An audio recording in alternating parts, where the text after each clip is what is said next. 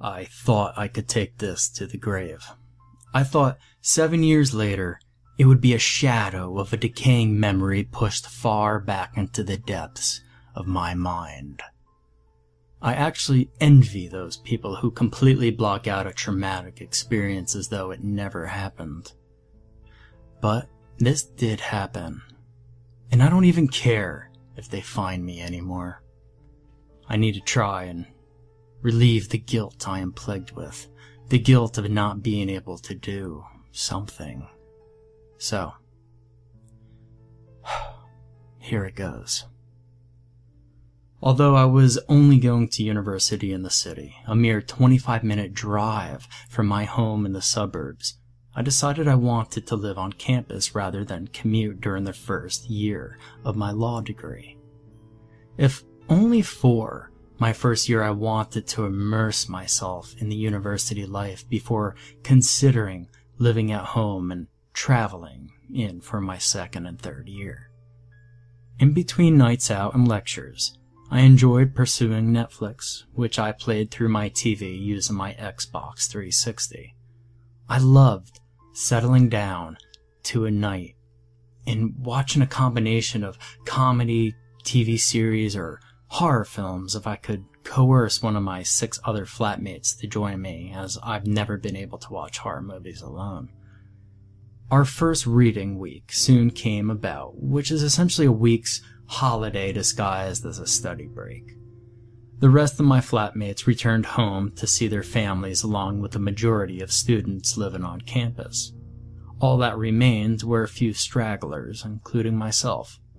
I often visited my family, returning home almost every other weekend, clutching my latest accumulation of laundry, ready to make my parents feel needed, and to spend some time with my older sister.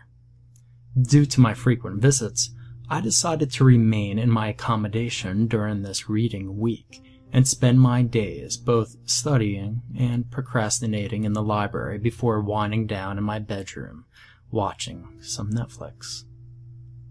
It got to Tuesday evening, and I had propped myself up on my bed, Xbox controller in hand, bowl of baked beans in my lap. I was always eating baked beans, and my flatmates always joked about the fact that I had a can of Heinz baked beans stacked next to my bed, and stated I probably ate them straight out of the can during my sleep. I turned on my Xbox and navigated to the Netflix app. Netflix opened as normal. However, I immediately noticed a difference. When the user selection came up, I noticed a new user had appeared. The usual users were still there. Emily, my older sister, Little Sis, which is my account, and Guest. However, a new user called Schnuck took its place alongside the usual user names. As it was my sister's Netflix account, I initially assumed this new user to be one of my sister's friends who had also been granted passage to piggyback off her account. The name Schnuck was not familiar, so I curiously selected this user to see if I could work out which of my sister's friends it was based on their viewing history. The next page loaded, and although familiar, did not conform to the usual Netflix display. Namely, there were no genres visible or an ability to search for an item. The only visible category was the Continue Watching category, and these were spread out into dozens of rows, so I toggled my controller to the first bar to have a look. A string of episodes appeared in a row, and each one had a bizarre series of numbers as its title. The thumbnails appeared to be stills from a camera close to someone's face, as though filmed through a webcam on their computer screen. It was at this point that I realized the titles of the videos were in the format of IP addresses. Had I inadvertently been given access to some sort of Netflix administration? Did they use hidden cameras to conduct market research about their viewers? I pondered calling Netflix support to report this, but at the same time, the budding lawyer in me wanted to see what I had actually found in case I had stumbled across something they wouldn't want people to know about and would just delete all traces. So, I decided to click one of the videos to see exactly what I had discovered. I selected a video from one of the rows.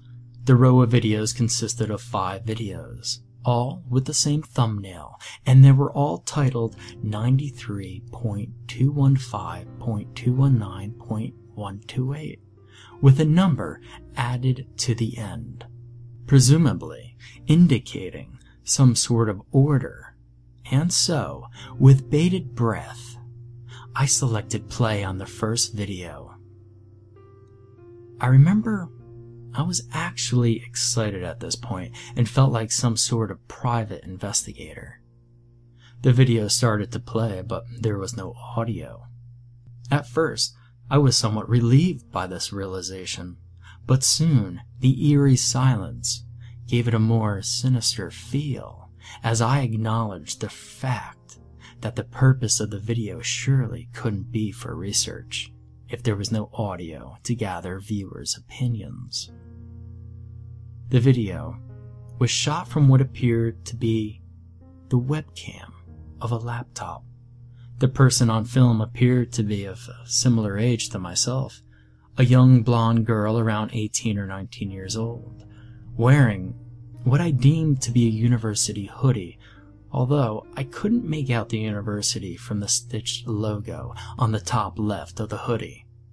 She appeared to be wearing some white headphones and sat with one knee up to her chest. The background didn't appear to be that of halls of residence and instead looked like the bedroom of a house.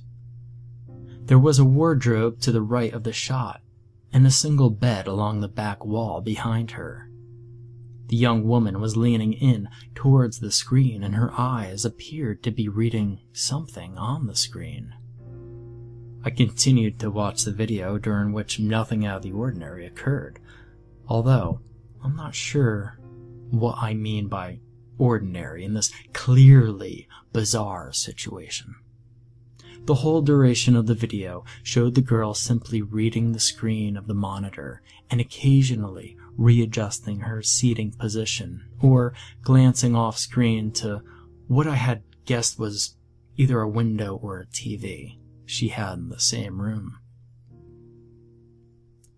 After 8 minutes, the video ended abruptly, and the next video, titled 93.215.219.128-2, began to count down, ready to begin playing automatically. I lit a cigarette, taking a deep nicotine-infused breath as the next video started to play. Again, there was no sound, and the video started in much the same fashion as the previous one. It showed the same blonde girl looking into her screen, although she was now wearing different clothes, indicating this was either a different time or day from the previous video. After about 45 seconds, she appeared to receive a phone call as she pressed a mobile phone to her ear. After a couple of minutes, she put the phone down and proceeded to stand up and walk across the room.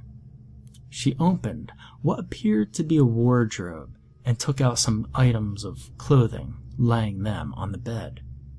She then lifted her t-shirt off of her head and slipped out of her jeans, leaving her in just a bra and knickers. I shifted in my seat uncomfortably. What the hell was this? Had some pervert hacked this poor girl's webcam to make secret videos of her undressing? I felt an undercurrent of nausea at the thought. Within moments, she had put on the clothes retrieved from the wardrobe and gathered her handbag and phone before leaving the room. After a few more seconds, the video ended. My unease was steadily building, but I let the next video play. Video number 3 began playing, and I braced myself for another seedy video. The video started with the girl's empty bedroom. The room looked a lot lighter than the previous videos, suggesting this was daytime and the others had been recorded at night.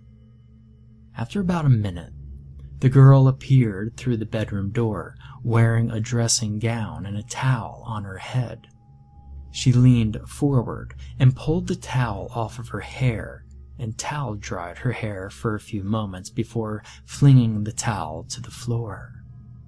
Following this, she flung open the dressing gown and let it drop past her fully naked body to the floor.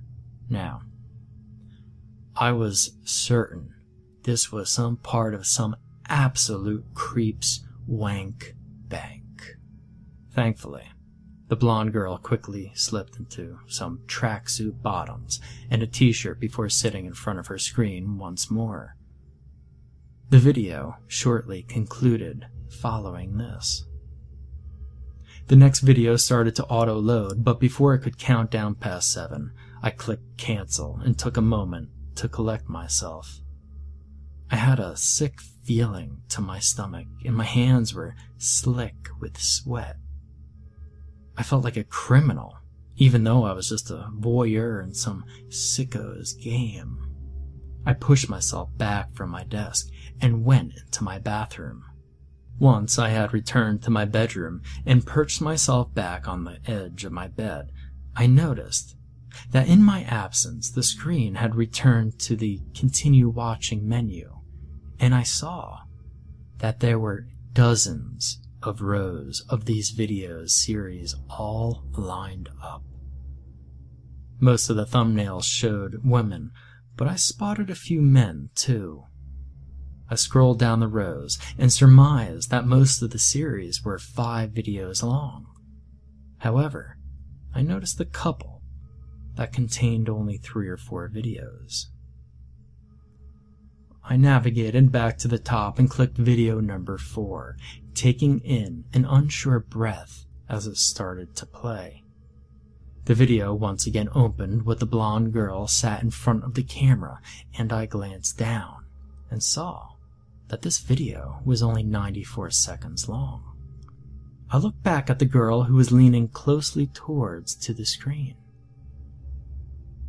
She looked like she was studying something in great detail, or possibly reading some very small text. All of a sudden, a pure look of terror crossed her face as she screamed, whilst simultaneously jumping out of her seat and crashing onto the bed behind her. She looked to be breathing heavily, with a hand on her chest before starting to giggle and move back towards the screen, sitting back in the chair. If I didn't know any better, she looked like she had just been scared by one of those pranks you used to get sent during the days of MSN Messenger. You'd follow a link to an innocent-looking brain teaser, or spot the difference of a similar task, and you'd stare intensely at it before being scared half to death by a face jumping out at you on the screen right in front of your eyes, accompanied by an intolerably loud scream. The video abruptly ended once the girl was back in her seat. I was perplexed, to say the least. Why on earth was there a video showing someone being scared?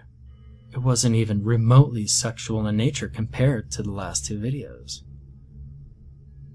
The 5th and final video, 93.215.219.128-5, started to count down, and I settled back against the wall.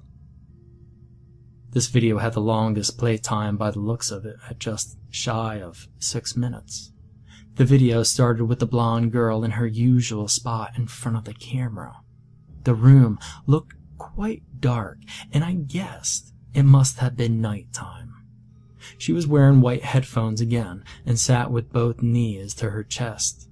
After a few moments of nothing happening, I noticed her bedroom door open behind her.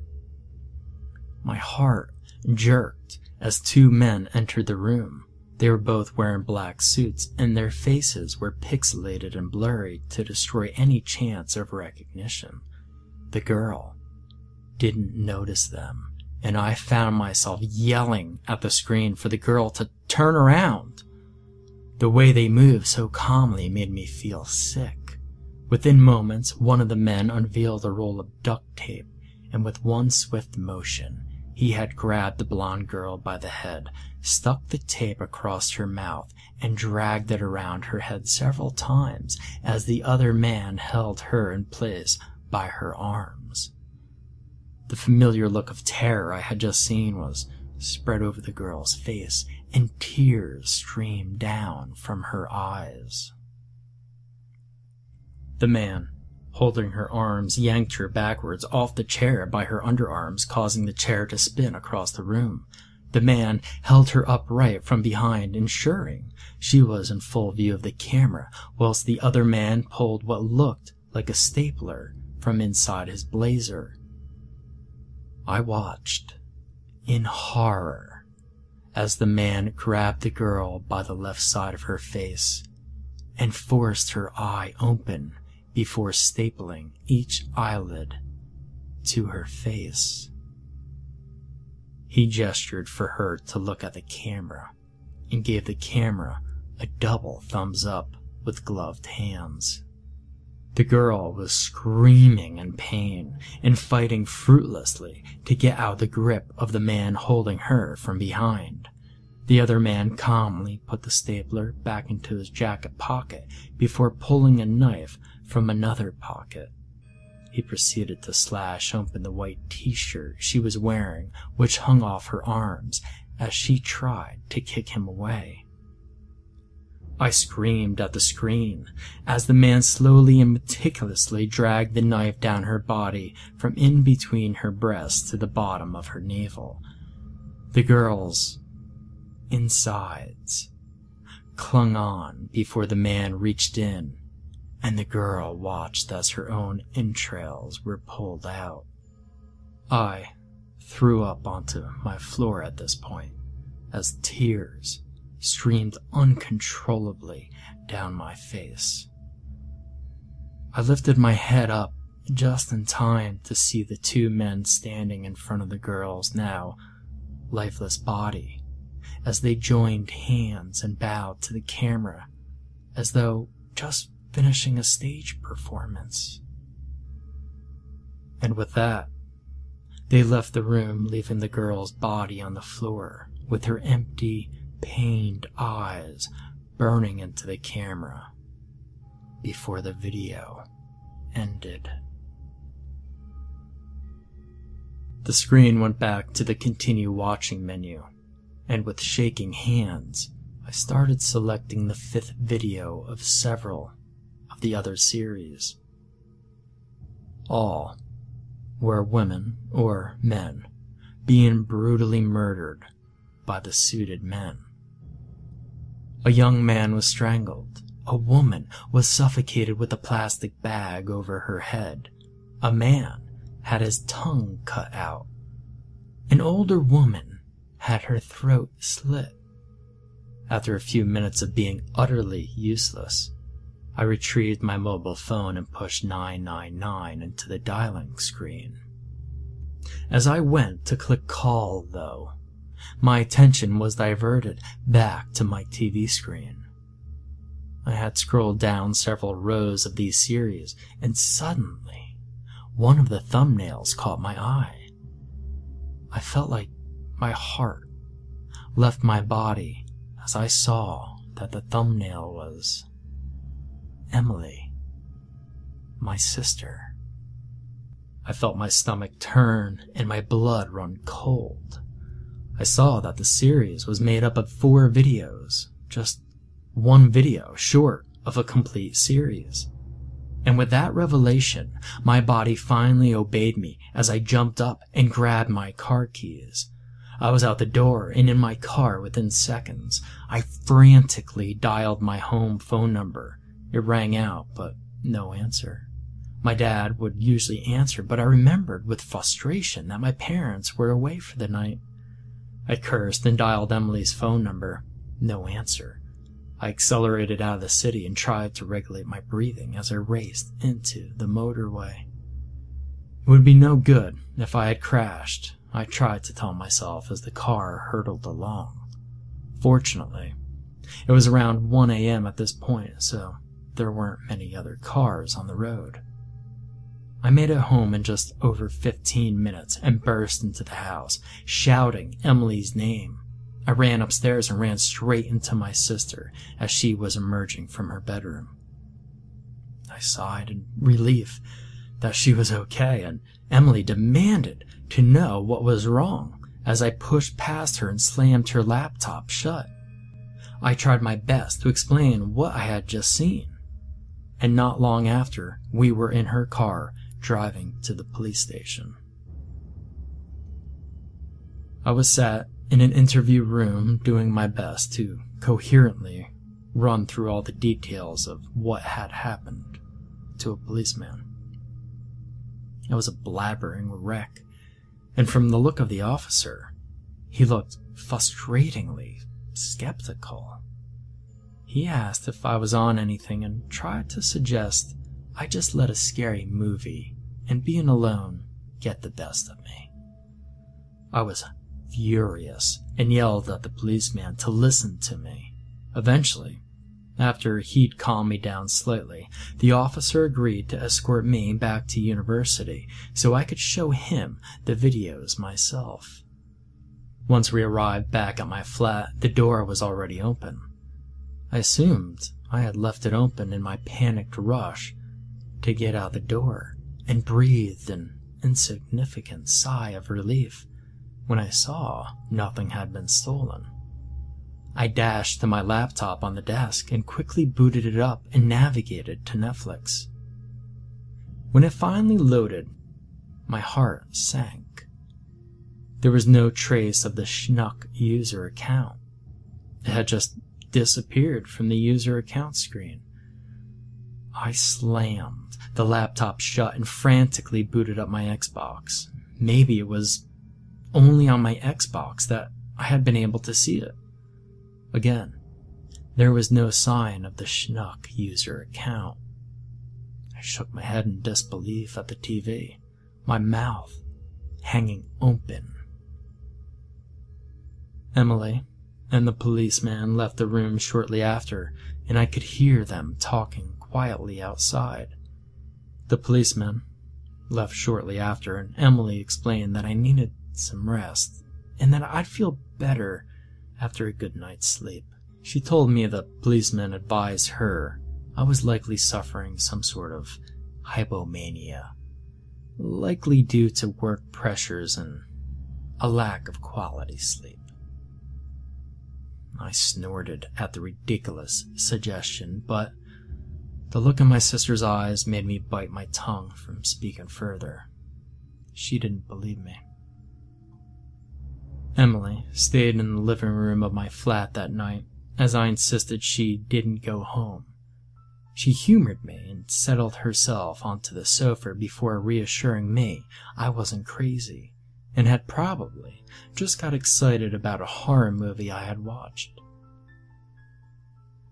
I slunk back into my room, and it was only then I noticed a small brown parcel was sat on my windowsill. I picked up the parcel and slowly opened it. I reached in and pulled out a single can of Heinz baked beans. Attached to the can was a piece of paper which simply read, XOXO Schnuck.